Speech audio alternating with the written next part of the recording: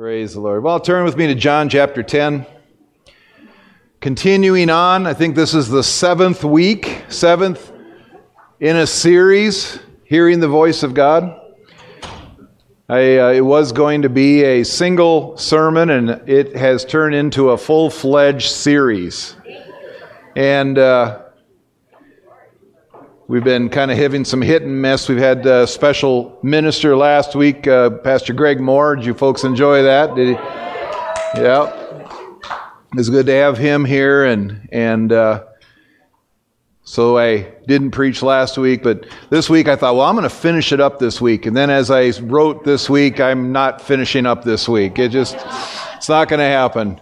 So, but I've been starting out in John chapter 10, verse 24 and 25, in this series. The series is My Sheep Hear My Voice. And then we've been talking different ways of hearing the voice of God. And John chapter 10, beginning with verse 24, says, "So the Jews gathered around him and said to him, 'How long will you keep us in suspense? If you are the Christ, tell us plainly.' Jesus answered them, 'I told you, and you do not believe.'" You know, it's possible that God can speak to you, but you don't believe it.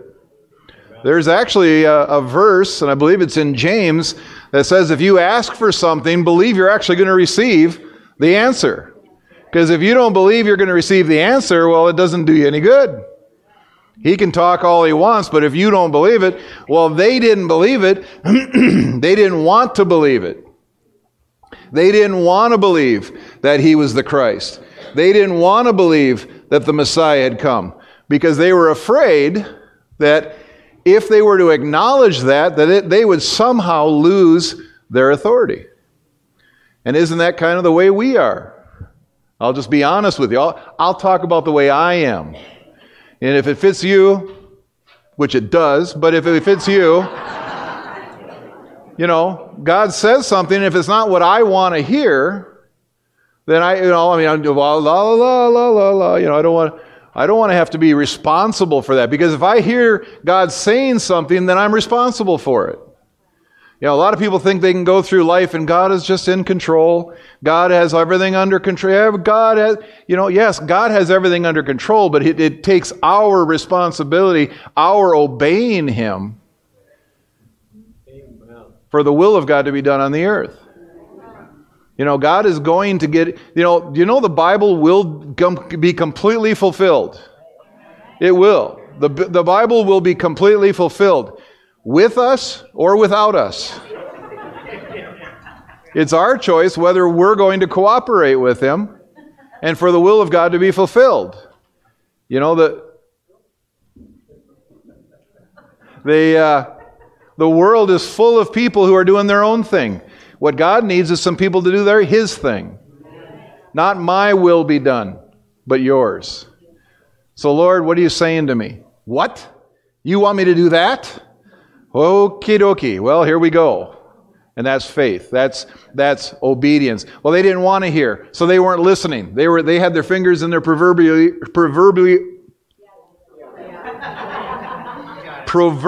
ears, going la la la la la la la. Every time He healed somebody, every time He spoke. I mean, man, when He spoke, they knew He was the Christ. Like I said a couple of weeks ago, Nicodemus came to Him and says, "Well, we know who you are. We know what you're doing here.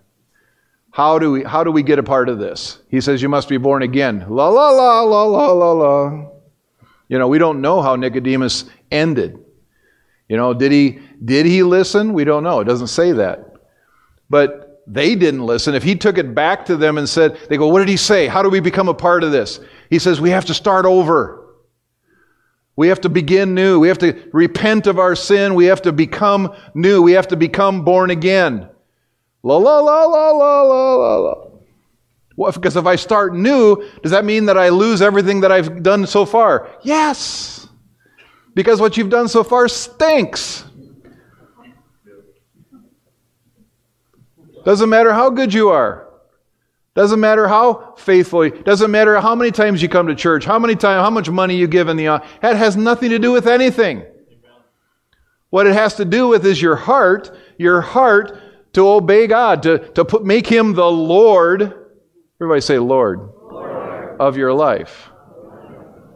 Lord. He's got to be the Lord. He wants to be the Lord. Why? Because He knows that if you're in charge of your life, so as soon as you say, okay, I give up. How do you become born again? Like Nicodemus says, do I go back into my mom? Weird. No. How do you become? You say, Lord, I can't do this anymore. And that takes humility. To say, I've been doing it wrong. Repentance. Repentance isn't telling somebody everything you've ever done wrong, because God knows everything you've ever done wrong. Repentance is saying, I'm not going to live that way anymore. I'm going to turn around and I'm going to live for Him from this day forward. You walk away from those sins. You walk away from those habits, whatever is tearing you down. And you walk away from that and you walk towards Him and say, you get to be Lord from this day forward. Now, how does that happen? Does it happen in an altar call? Well, it can. Of course it can. Man, I think I went to dozens of altar calls as a kid. But when it stuck is when I was in my room all by myself and I was reading the Bible and I realized I had messed up big time. I realized that I had been doing things my way and I was a mess. And if I continued to go in my own direction, I was going to die in my sin and go to hell. When I realized that, I repented. I said, God, I'm so sorry. Forgive me of my sin. And I turned around. And I went away from that. I went to Him. That doesn't mean I did everything perfect. It just means I said, from now on, you get to be Lord and help me. Help me. Because I can't do it right all the time. After 35 years, I still can't do it always the right. I'd love to, but there's times where I'm human. But His blood covers that. But it's still a heart change. How do you know? When are you born again? When your heart changes and you change and your desire is no longer for the things of this world, but it's Him. And when I say things of this world, I'm not talking about motorcycles. Motorcycles are part of this world, but they're awesome. Fishing. I'm not saying, you have to give up fishing. No.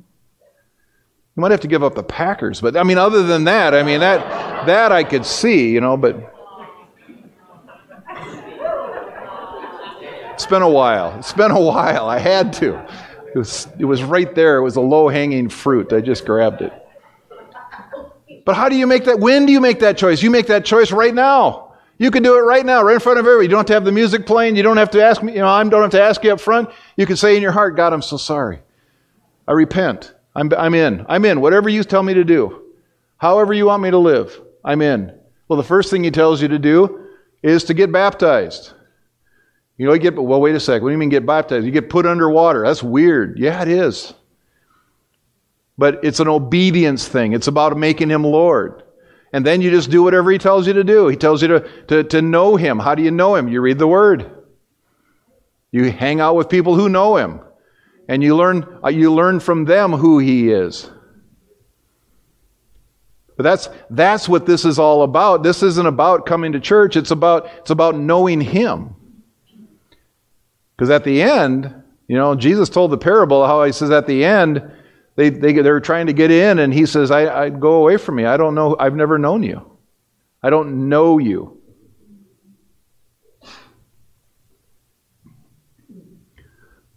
None of that was in my sermon, but it is now. So God speaks. We've been talking about how God speaks. Number one, what's the number one way God speaks? Through the Bible. Through the Bible. Through the Bible. Through the Bible. You can forget about everything else I say today, but don't, because it's really good. But if you don't remember anything else, read your Bible. Because if you leave here and never come back here, if you never see me again, if you never hear another sermon, but you read your Bible every day, you're going to know Him.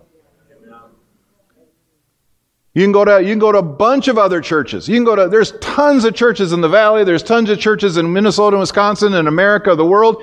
All kinds of churches that are teaching the Bible. And then there's some that are not. And you'll know the difference. Because the moment you walk in and you hear what they're saying, you're going, that's not in the Bible. Or that's in the Bible, but that's not what it means. Who are you? Who do you think you are?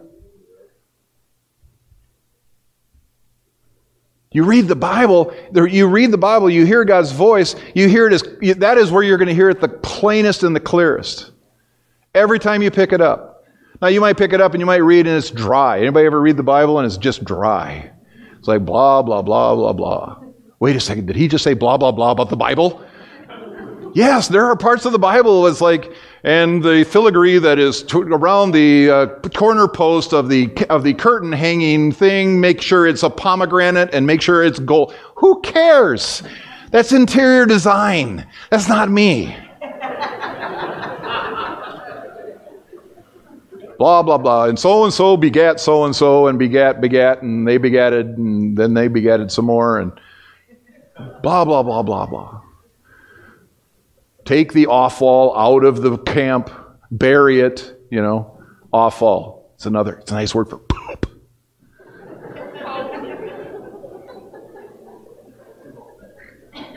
This part of the sermon's for kids. The Bible talks about poop? It does, because it's just real. I have a friend whose favorite verse in the Bible was, take the offal out of the camp and bury it away from the camp, because I walk amongst you in the camp. It's a great verse. God's going to walk among them, doesn't want to see it, Take it out there. All right, I'm sorry. I'm in a mood today. The Bible is the Word of God. The Bible is the Word, and it always has been, always will be. And somebody goes, well, I don't believe it. Well, good luck. There is only one way unto Him. And that's through Jesus, who is the Word. He is the Word. The Word, whenever you're reading the Word, the Bible, you're reading about Him, about God. It's just telling us from Genesis all the way to Revelation. And if you go, well, I don't believe it, well, sorry, that's the only answer I have. I had somebody think they stumped me one time. They said, well, the Bible is not the Word of God. It's just a man-made book, and a bunch of old guys wrote it, and I don't believe it. And I was like, okay. Sorry. That's where all my answers come from. I'm betting my eternity that that's true. It's not even much of a bet because I know it's true. Because He's changed me. I see the evidence of Him. But you need to be in the Bible. Doesn't matter what anybody else says. Doesn't matter what I say. I've told many people in Bible studies, read your own Bible. Because if I ever start teaching something that's wrong, you need to know. Because we're all fallible. We're all people. You need to know. God needs to be speaking to you. The Bible. Then we talked for weeks, it seems like weeks, on about the still small voice. Hearing that still small voice, following peace, following the peace of God as He leads. Hearing that, so it's not going to be Dave. Is there a Dave here today? Well, this is for you. Dave, sell the Pontiac and buy the whatever. Harley. Okay, yeah. It's Dave. It's Dave. No, it's not. Very seldom is it, thus saith me, from heaven. I know people that have heard the voice of God. That's awesome. I haven't. But I've heard the still small voice all the time. All the time. God's always speaking to me. He's always leading me and guiding me. And that's awesome. You might think, well, who do you think you are? Hey, the Bible says, my sheep will hear my voice, and the voice of another they will not follow. Why would we not expect for Him to speak to us? To say, I don't hear the voice of God, I'd be a liar. I'd be like the Pharisees. La, la, la, la, la, la. No, I just wouldn't believe that when He does speak, I'm hearing Him. The still small voice. I can't teach it all again. Go back. It's 2 or 3 weeks about talking about the still small voice. So we finally get to move on today to the third one, which is through other people. Other people. There are many times when somebody says something to you, and all of a sudden you recognize, wow, that was God. Now, they may know it or they may not know it. They may know it and are saying it on purpose. And we're going to talk about a bunch of those nuances. But there are times when you hear the voice of God through somebody else. Hey, when I stand up here on Sundays, I'm praying that you hear the voice of God through me. That doesn't mean it's my voice. I'm not God. Obviously, my God, Deb? Not even close. But I don't even presume to be. But there are things that are said that are going to answer questions you have from the throne room of God. Or it's going to say something to you and you're going to get convicted of sin. People don't like to talk about that one much. But it's like, whoa, that was God. And we need to hear. That's why you need to be in the Word, because you need to be hearing the voice of God. You need to be knowing God. You need to be growing up in Him, because there are times when I need to hear the voice of God through you. And you're going to say something, and I'm going to go, oh, I need to listen to that. That was good. But we need to hear the voice of God through other people. The most important thing about hearing the voice of God through other people is to be able to know how to judge it and how to decide, was it the voice of God? Because you'll also have people say things, and they may think it's the voice of God, and it ain't. And you need to know the difference. You need to know what to do with it. All right, so the last one, because I tell you every time, the fourth way, and I've just put it into 4 categories. There's probably many others. But number 4 is dreams and other means. There are many other ways how God, and we'll talk about that in weeks to come. But bottom line, the Bible is the ultimate standard. Everything you hear any other way must line up with the Bible. The word, turn to 1 Corinthians 12. 1 Corinthians 12.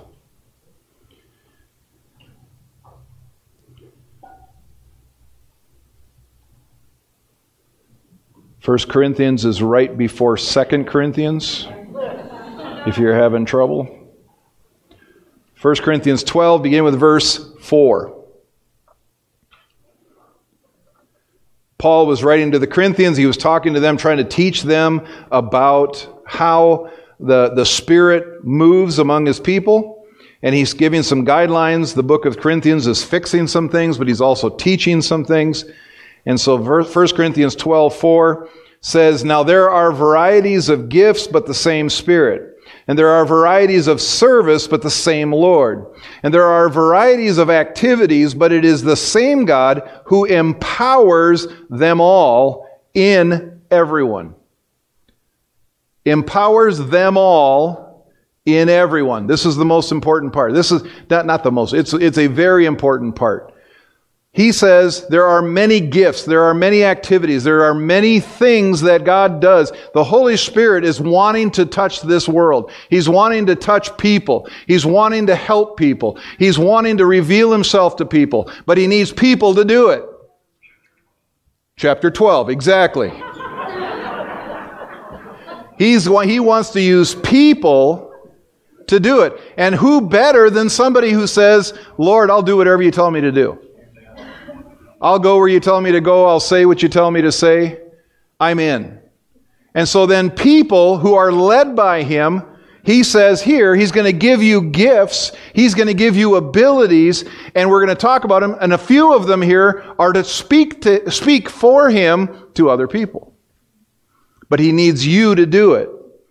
But the cool thing is it says that in these gifts, He is the same God who empowers them all the gifts, in 2 people. Just 2 people, the pastor and the founder of the church. Those are the only 2 people that God is going to empower. No, that's not what it is. You see, right there you should be saying that's not in the Bible. Thank you. No, it says that He empowers all the gifts in everyone. Everyone. Now, everyone is everyone who is in Him. Anyone who is a part of the kingdom, who is born again, who is a part of the church, a part of the people. If you have decided that He's Lord, you're one of the everyone. Now you notice I didn't say, and if you're filled with the Spirit. No, because I know God can speak through people who are not baptized in the Holy Ghost. I know He does. But if you want to really walk in power, get baptized in the Holy Ghost. We'll talk about that in short, not today, but shortly.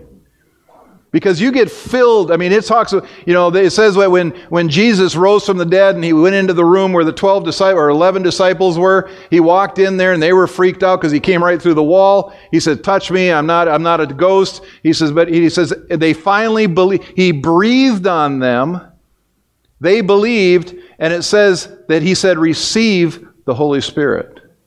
So I believe that was the exact moment the first people got born again. Was because they believed. And they received the Holy Spirit. And then shortly afterwards He says, okay, that's great, guys, but now don't leave Jerusalem until you're baptized with the Holy Ghost. Because when you're baptized with the Spirit, He says, I'm going to fill you with fire. I'm going to fill you with power. Fill you with power to overflowing. And when you get baptized in the Spirit, you change. I'm just telling you, you change. The disciples changed. Everybody in between now and then and now changed. You'll change. I guarantee it. You'll change. What you used to be afraid of, many times you won't be afraid of that anymore. If you're, well, see, I got to stay here. But it's everyone. It's everyone. Well, God can't use me. Yes, He can. See, if you read your Bible, you know God used a donkey.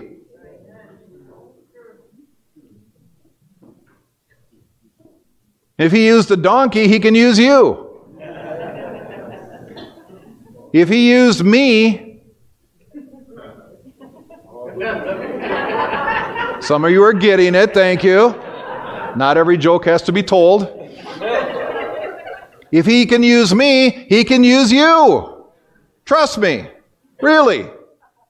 He's just looking for people that can go out into the world and speak what He wants them to speak. And then people hear the voice of God through you. Yes, it sounds like, but He needs you to speak. But it's through everyone. Everybody say everyone. Everyone. Verse 7.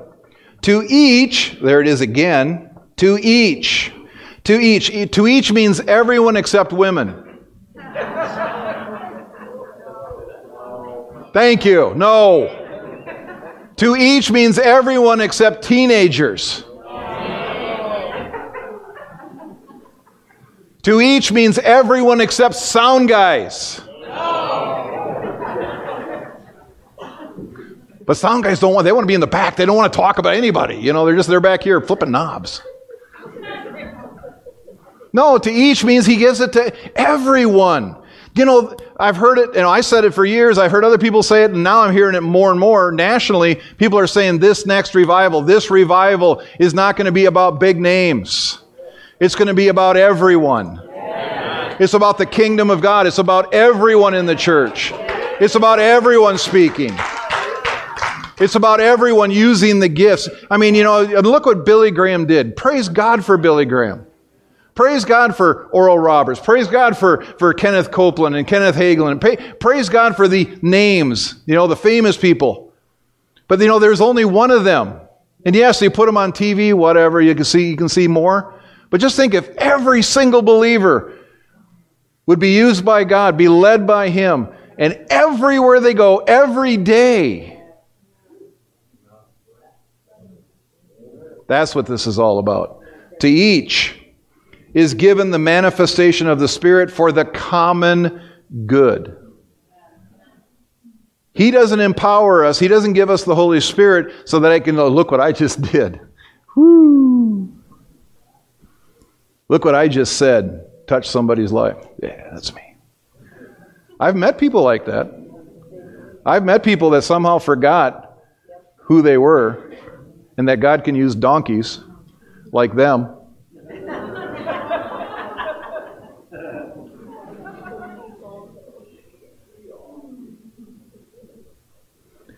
I've met people who thought it was them who was touching. No, gracious good night. There was a song sung years ago. I don't remember who the singer was. Somebody will remember here because some of you are old. And it was, if anything good here happens tonight, it's because of Jesus. If anybody gets saved, if anybody gets healed, if anybody gets set free, if anything good happens here, it's because of Him. The Bible says that when we get to heaven, when everything's done, we're judged, that we're going to receive crowns for what we did. Isn't that amazing? You know, some of us are going to have 1 crown. Some of you will have 50 crowns. You know, isn't that amazing to be able to walk around heaven forever with these big crowns? Look what I... No! It says as soon as you get them, what do? We throw them back at His feet. Amen. They're His. We get who we are. I get who I can't do squat. But it's for the common good. It's for what His plan is, for His purpose. So if God uses you to say something to somebody, it's for their good. When somebody shares something, if I got up here, I have a choice every day. When I get up here to preach, I can say whatever I want, ish. I mean, I got to say what He says. I mean, that's my heart. But I could get up here and say anything I want. I could get up here and yell at you. I could yell at you and chew you out for being a bunch of lazy sinners. Yeah. How could God even love you? Well, see, that I can't even barely say that without wanting to spit. Because that ain't true. He loves you. And He wants to use you. So when we're speaking the word, when you hear the voice of God, you know, it shouldn't come out as God has forsaken you. I know I've heard people say that stuff too. God has forsaken this city. No, He hasn't. He loves this. He loves this town. He loves you. It's for the common good. Now, that doesn't mean He doesn't speak truth. I'm not going to tell you the whole story because I'm not about to tell you the whole story. I was in a meeting one time and a woman got up and was ministering. Yeah, a woman got up and was ministering. Isn't that amazing? Speaking, and it was the voice of God through her. And she told a story. She didn't know me from anybody, still doesn't know me. She doesn't even know I was there. As far as I know, she doesn't even know I was there. She starts telling this story. And the longer she told the story, the more convicted I got about a sin in my life. She was just telling a story. She had no idea. She wasn't looking at me going, telling us. No, she's just telling a story. And the whole time, I'm going, oh, Lord, I'm so sorry. Forgive me. I was convicted of my sin. But it's for my good. You know, it's not to separate me from God. It's not to push me away from God. It's to draw me to Him, to get sorted out, get the things sorted out of my life, whatever it is. I was preaching one time years ago, and there was a young man. He was sitting right about in that area over there. And I'm preaching. I'm talking about Abraham. I'm just talking about how Abraham went into Egypt, and that what they want. The Pharaoh of Egypt wanted his wife, and that he lied to save his own life. And right about that time, this guy went and then jumped and ran out the back door. I was like, wow, that was interesting. I had no idea. I mean, I'm trying to put 2 and 2 together. What did I just say that made him run out the back door? I have no idea. I still don't know. I know the guy now. He's not here. Don't worry about it. Don't look at somebody and go, well, that was you? He's not here. But he came back the next week and he goes, I need to talk to you. And I was like, okay, yeah. It's before we had security. I need to talk to you. I said, yeah, what's up? And he goes, man, you scared the blank out of me last week. He wasn't saved yet. He goes, you scared the blank out of me. I said, how did I do that? And he goes, you said this, this, and this. And God spoke to me in that moment. What do I have to do? It's for the common good. It's for the common good. It's to help people.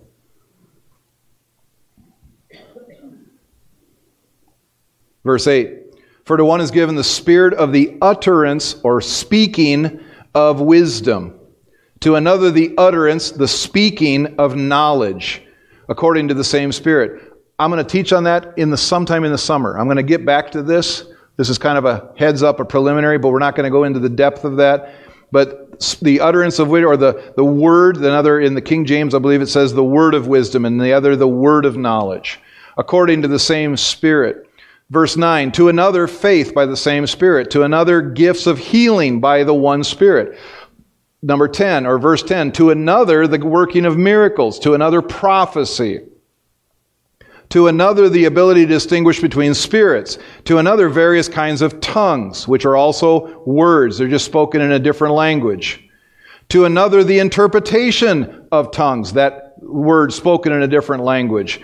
All these, verse 11, all these are empowered by the one and the same Spirit who apportions to each one, say each one, as He wills. As He should be capitalized.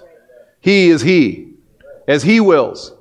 Because, some people think, well, apparently He has given me the gift of faith and that's all I'll ever get. No. Those gifts right there are as He wills. At one moment, He could give you the spirit of faith. And what is faith? It isn't what you think. I mean, if you studied it out, you've heard it taught, from this church's point of view, you know what I'm talking about. But if you're going, I don't know, it's not just faith. It's the kind of faith that raises the dead. It's the kind of faith that does the impossible. Things that are just, there's miraculous, but there's also a faith that has to rise up within somebody to do the thing that God's calling you to do that you can't make up yourself. You can't do it. It just is there. I've had that faith. I've been in a situation and all of a sudden I knew exactly what to do and we moved forward and we did it and it was like, whoa, where did that come from? Well, that's God. For the common good. Miracles, working of miracles. Well, I'll never work a miracle. I don't know how to work a miracle. Neither do I. But I've seen miracles happen. I've seen instantaneous healings. Miracles. Words of knowledge, words of wisdom. Spoken words that mean something to somebody.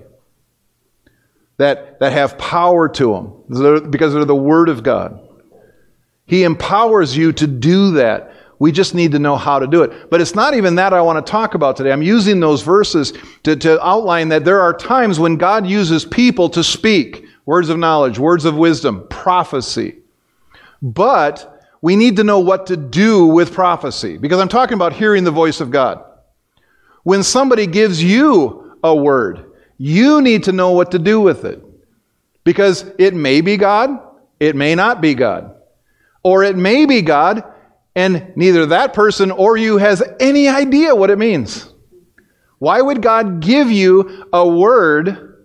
Why would God speak something to you that makes no sense at all? And it just, where did that come from and what does it mean? Well, you're going to find out here in about 5 minutes.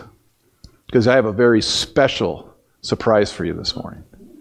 Yeah, but I'm not telling you what it is for 5 minutes. So you're going to have to pay attention for 5 more minutes. And I'm also giving the person who's going to share something 5 minutes to breathe and get ready because they're going to share something. But you might hear something from God and you have no idea. Why would He do that? It's because it's for your good. It's for the common good. It's for you. God wants to help you and He needs to tell you something that you need to know. Number one, couple of rules. Number one is that prophetic words, there are people, there are many times I've received prophetic words. Maybe you have received prophetic words. Or you don't know if you've ever had somebody give you a prophetic word. Something that is spoken to you from God to help you do something. But there's some things that you need to remember when you hear that word of God. Number one, that the prophetic word needs to help and encourage you. It needs to help and encourage you. And then also, it does not lead you. That's really important. What does that mean? Number one, if somebody walks in here and just pulls somebody random out of the crowd, Ron. And somebody stands up, or maybe they come to you in the hallway, and they say, "God just gave me a word for you, Ron. You need to sell everything. You need to sell everything you own and follow God. Okay? Ron, I'm just using him as an example. His heart just started beating faster because of it. I'm telling you, it's not, maybe unless it is. I don't know. I personally I have no reason to believe that it is. But be it done unto your, according to your faith. But if I walked up to him, or if somebody walked up to you and said, you need to do this, and you're going inside, you're going, where did that come from? I've never heard that before. Or number two, no. Because that's possible. And that no may not even be you being stubborn. It may actually be the Holy Spirit saying, don't listen to that goofball. Not that goofball, this goofball. Don't. It needs to bear witness with your spirit. Remember? Is the first part there, sell everything you have and follow me? That's actually in the Bible. But if everyone sold everything and followed him, many of us would be hungry. Some of us have to go to work tomorrow. Well, some of you have to go to work tomorrow. But it has to be, it's whatever it is, if it doesn't make sense to Ron, if he just sits there and he goes, I don't know what that means, then the number one thing you do is, what I call, but maybe people call, you put it on a shelf. What does that mean? That means you go, okay, thank you for that word. I'm going to put that up here, and we'll see what happens with it. I'm not going to dwell on it. I don't think about it every day. I've had people say things to me that they're just like, man, I don't know what you're talking about, but thank you, And then years later, I'm doing the very thing. So way back. I had just come back to the Lord, just started living with him. I was on a mission trip. And I'm sitting in the back seat of a van, and there's an 80-year-old woman sitting next to me. And I can't tell you the whole story, but this 80-year-old lady, we're on the same mission team. And when I saw her, she was on the mission team, I was bummed because I thought, I'm going to be carrying her luggage all week. I'm going to be helping her in and out of the van. Gee, many Christmas. Wow, man, this is going to be... I want to be with the young team. But I wasn't. I was stuck with her. I had an attitude. And guess what I did all week long? I helped her in and out of the van. And I carried her bags for her. Mainly because the Lord said, do it and have a good attitude. Fine.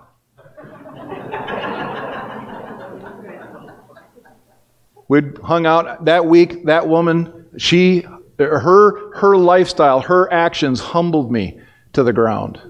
Humbled me. That woman knew God better than maybe I ever will. It was powerful. Someday in heaven, she's going to walk up and go,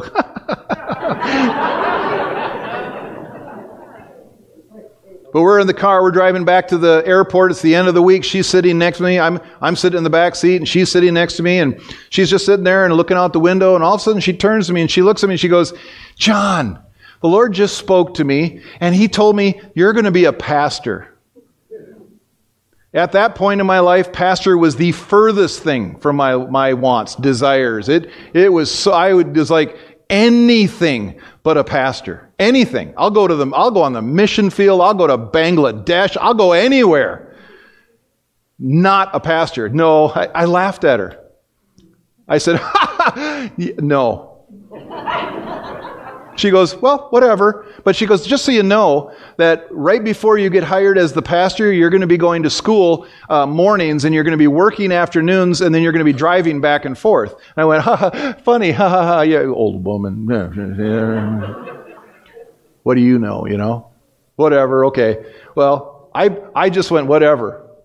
Put it on a shelf. Maybe I didn't know what I was doing, but I didn't start looking for Bible schools. I didn't start doing anything. I just started living my life. Had no desire to be a pastor.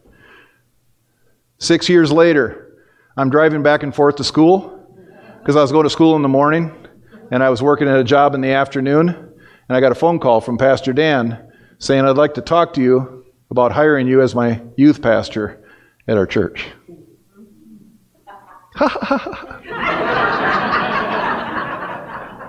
I didn't start looking to be a pastor. I just started living my life, and look what God did. The Word came about. To the point that when we met and he offered me the job, I knew I was going to take it. because it was confirmed in my heart. I had prayed about it. I had waited. But what do you do with that word? If it doesn't make sense, you don't do anything with it. Don't be led by it. Just wait until you need it, and when you need it, because that's the other thing about a word, a prophetic word. When somebody walks up and says, hey, you need to know this, this, this, and this, it's because you're going to need to know it. I have a friend, Reverend Robin Roberts, says, God gives you a word in due season so that it's an anchor for your soul in times of trouble. It's to anchor you. So now, are you ready for your surprise? I am so excited because this very rarely happens. But my wife Debbie is going to come up and share a story. I asked her when I was talking today. When I knew I was going to be talking about this today. I was like, Deb, you need to tell this story. Many people have heard how Ethan was born and almost killed my wife, and so.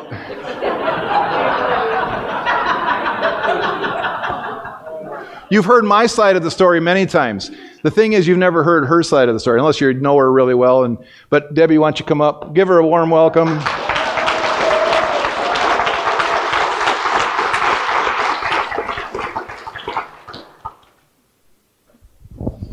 All right. I was newly married. And I grew up in a Presbyterian church. And it was a really good church. They preached the gospel. They loved God. They preached the Bible. But it had a very different flavor than a charismatic church. So I am a new bride, and I'm married to this guy who really wants to be in a charismatic church. And I really would have preferred to stay in a little bit more of a conservative church. But I went to the charismatic church. So we're in a Bible study one night. I am so new to all of the charismatic type things in a charismatic church. And we're in a Bible study, and a gentleman was sitting across the room from me, and he was just somebody that attended the Bible study. He worked in a factory. He wasn't in ministry or a pastor or anything like that. And the leader of the group is leading, and this gentleman goes, can I say something? And I think I have something from the Lord. And the lady goes, yeah, share what you have. And he looked at me, which freaked me out because this is all so new. And he goes, are you pregnant? And I went, what? No. And he said, oh, okay, never mind. And the lady that was leading the Bible study said, no, wait. I think you need to share what you heard. And he went, okay. So he looked at me and he started speaking to me, and this is what he said. He goes, you need to know that when you go to have this child, everything is going to be fine. And then he kept saying it over and over and over. And by the end of it, he was practically yelling at me. When you go to have this child, everything is going to be fine. Much louder than that. I mean, I was so freaked out. I went home and I went, what was that? And John's like, Deb, just put it on a shelf. I'm like, put it on a shelf? What? What? So I'm like, okay, that was weird. Just put it on a shelf. We had no plans on having children yet. In fact, we both felt really strongly that it wasn't the right time for us to have kids for whatever reason. We lived in southern Minnesota. We were a long ways away from any really good medical care. And we were both in college. So we finished college, and then we had a lot of student debt, and I really wanted to be able to not have to work full-time, so we paid off our student debt before we had kids. And then one year, both of us are like, okay, now's the time. We feel like this is the right time to start a family. And in that year, there was a major breakthrough in the medical field that surfactant had come out. And surfactant is a synthetic coating that they put in a baby's lungs to line the lungs so that they can breathe. And the mother's body does it naturally in the womb. But when babies are born too early, before that happens in the womb, they now had this material, this whatever medicine or whatever that they could give the child to coat their lungs to help them breathe. So anyway, we got pregnant, and about 6 months into it, I started to become very, very sick. And I was a teacher. I was working in a Christian school, and there was a major flu epidemic, and half the staff were out, and half the kids, and people were at home and throwing up, and it was taking people a long time to get over it. And so I went to the doctor, and my back hurt, and I was, my stomach hurt, and I just wasn't feeling well. And he's like, yeah, you've got that flu that's going around. Just go home and rest. So I went home and I rested, and I would take a lot of hot baths to try to ease my back pain. And I started throwing up, and 11 days into it, I'm up in the middle of the night crawling on the floor on my hands and knees because my back hurts so bad, and it's the only position to get relief. And I'm taking 4 2-hour baths, hot baths a day to get relief from this back pain. And it's a Friday night, and I'm on day 11, and I'm starting to get scared. And I called my doctor, who I could tell was at a party, and said, I'm scared. Something's not right. And he goes, oh, honey, you're just having trouble getting over that flu. Take 2 Tylenol, go to bed. You'll be fine in the morning. I woke up the next morning, and I did feel fine. The back pain was gone. I felt awesome. But I had this bloody nose. It was all over my pillow. There was blood gushing into my stomach, and I couldn't get it to stop. And so I called the hospital to try to figure out, how do I stop this bloody nose? But other than that, I was feeling great. My back didn't hurt anymore. It was awesome. I finally had relief. And it just so happened that the emergency room at the hospital had called in a retired OBGYN because they were so short-staffed. And he was an expert in his field. He answered the phone, and I told him what had happened in the night. He started asking me questions. How far along are you, honey? And, specific questions about the pregnancy and how I had been feeling. And so I started telling him, and he goes, okay, well, I want you to come down to the hospital because I want to cauterize that nose for you, just make you feel totally 100% because I'm so sorry you've been so sick. And is your husband there? Can you put him on the phone for me, please? You just get ready, honey, and you come on down, and we're going to take care of you. And I said, okay, John, he wants to talk to you. And John gets on the phone. Okay, yes, sir. All right. He gets off the phone. Okay, honey, let's go to the hospital. We go to the hospital, and I'm just really happy. My back doesn't hurt. I'm so happy. And he's really quiet. And I get there, and they immediately rush me into a room, pull a curtain, blood pressure, urine test, blood draw, all this stuff. I'm like, you guys, I'm feeling good finally. Why are you all freaked out? I mean, it was really weird.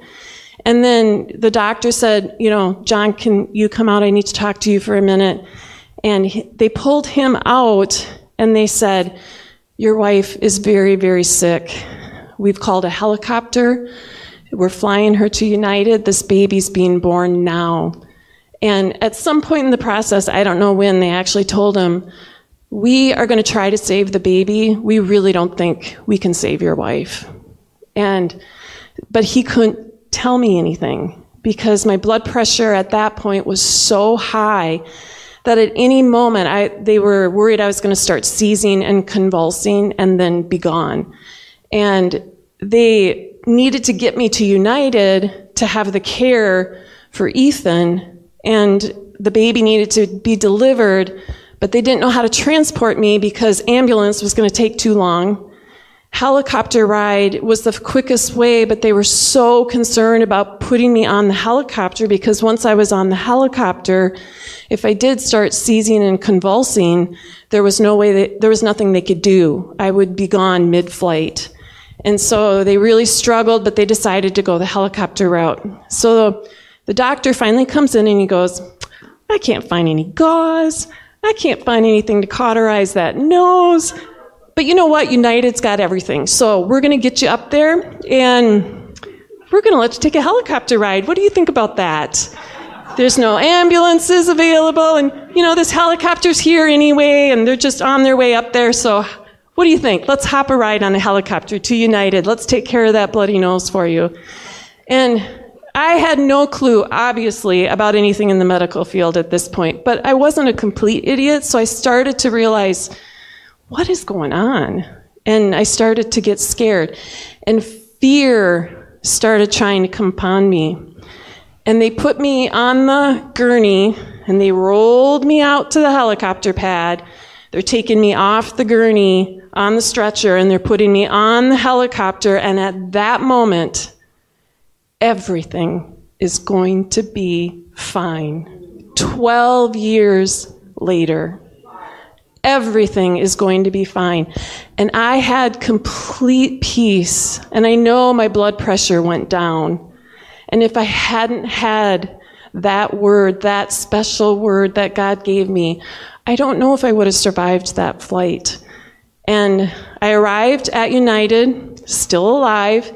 They immediately took me into surgery. They let John come in to say his goodbyes to me. I didn't know that's what he was doing. He couldn't tell me that. He had a tear coming out of his eye. And they took me in, and Ethan was born. And I woke up 2 days later. No back pain. Woohoo! But in the process of those 11 days, my doctor had misdiagnosed me. I was asymptomatic, which means I didn't have the usual signs and symptoms of somebody dealing with the condition that I had, which was, I'm sure you had figured out, preeclampsia. But then I also had HELLP syndrome. Basically, my kidneys had completely shut down. My liver shut down. Platelets bottomed out. Blood pressure off the charts. I was really, really sick. They really didn't think I would live. But miraculously, I did.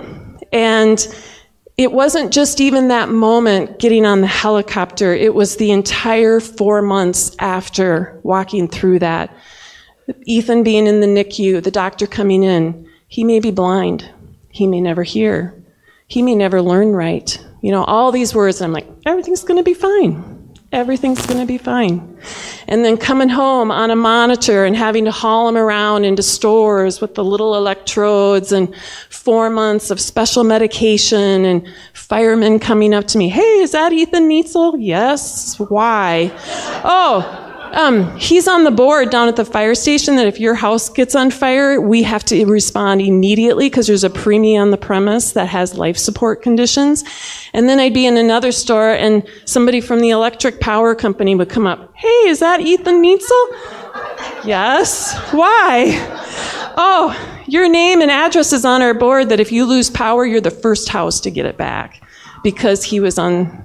Anyway, it was just a crazy time, 4 months and then that 11 days of my body shutting down. But in all of it, I just kept hearing, everything is going to be fine.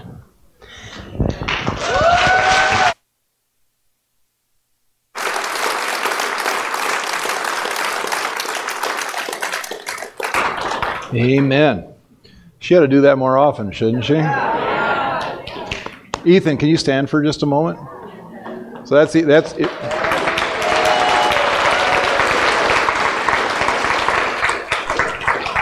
So he's 6'5", weighs about 230, probably somewhere in there. And one of the things they kept saying is, we're not sure if he's going to thrive. We're waiting to see. So, but it's good to have. That is the common good. That's why, if God gives you something to share, that man almost didn't share it that night because it didn't make sense to him. Because we were newly married. He says, "Are you pregnant?" And both of our looks were like, He almost didn't share. If he hadn't shared it, she wouldn't have had it. And she said that her blood pressure was so high, it was 180 over 110. 120, 180 over 120. The nosebleed was because the blood vessel in her nose burst instead of a blood vessel in the brain. And they said if that hadn't happened, she could have died. They said, and that's why they told me, they said, you can't even react to this. And they said, she is so sick, we don't know that we can save her, but you cannot react because if her blood pressure goes up at all, she could die right there. And so for her to hear that and be able to say, oh, everything's going to be okay, and that blood pressure to go down in a helicopter ride, that's God. That's God, and that's why a word from the Lord is so important. But we weren't led by it, because if we'd have been led by it, we wouldn't have had kid. First, right, well, we're supposed to have children right now. And the thing is, the surfactant, the thing that matured the lungs, wasn't developed for 10 more years, 11 more years. So, you don't get led by what somebody says. You just say, okay, God, what does this mean? And how it will be there. There's much more. I'm not going to go and talk about it anymore. I'm going to turn this over to Peter. Peter has the announcements and offering today.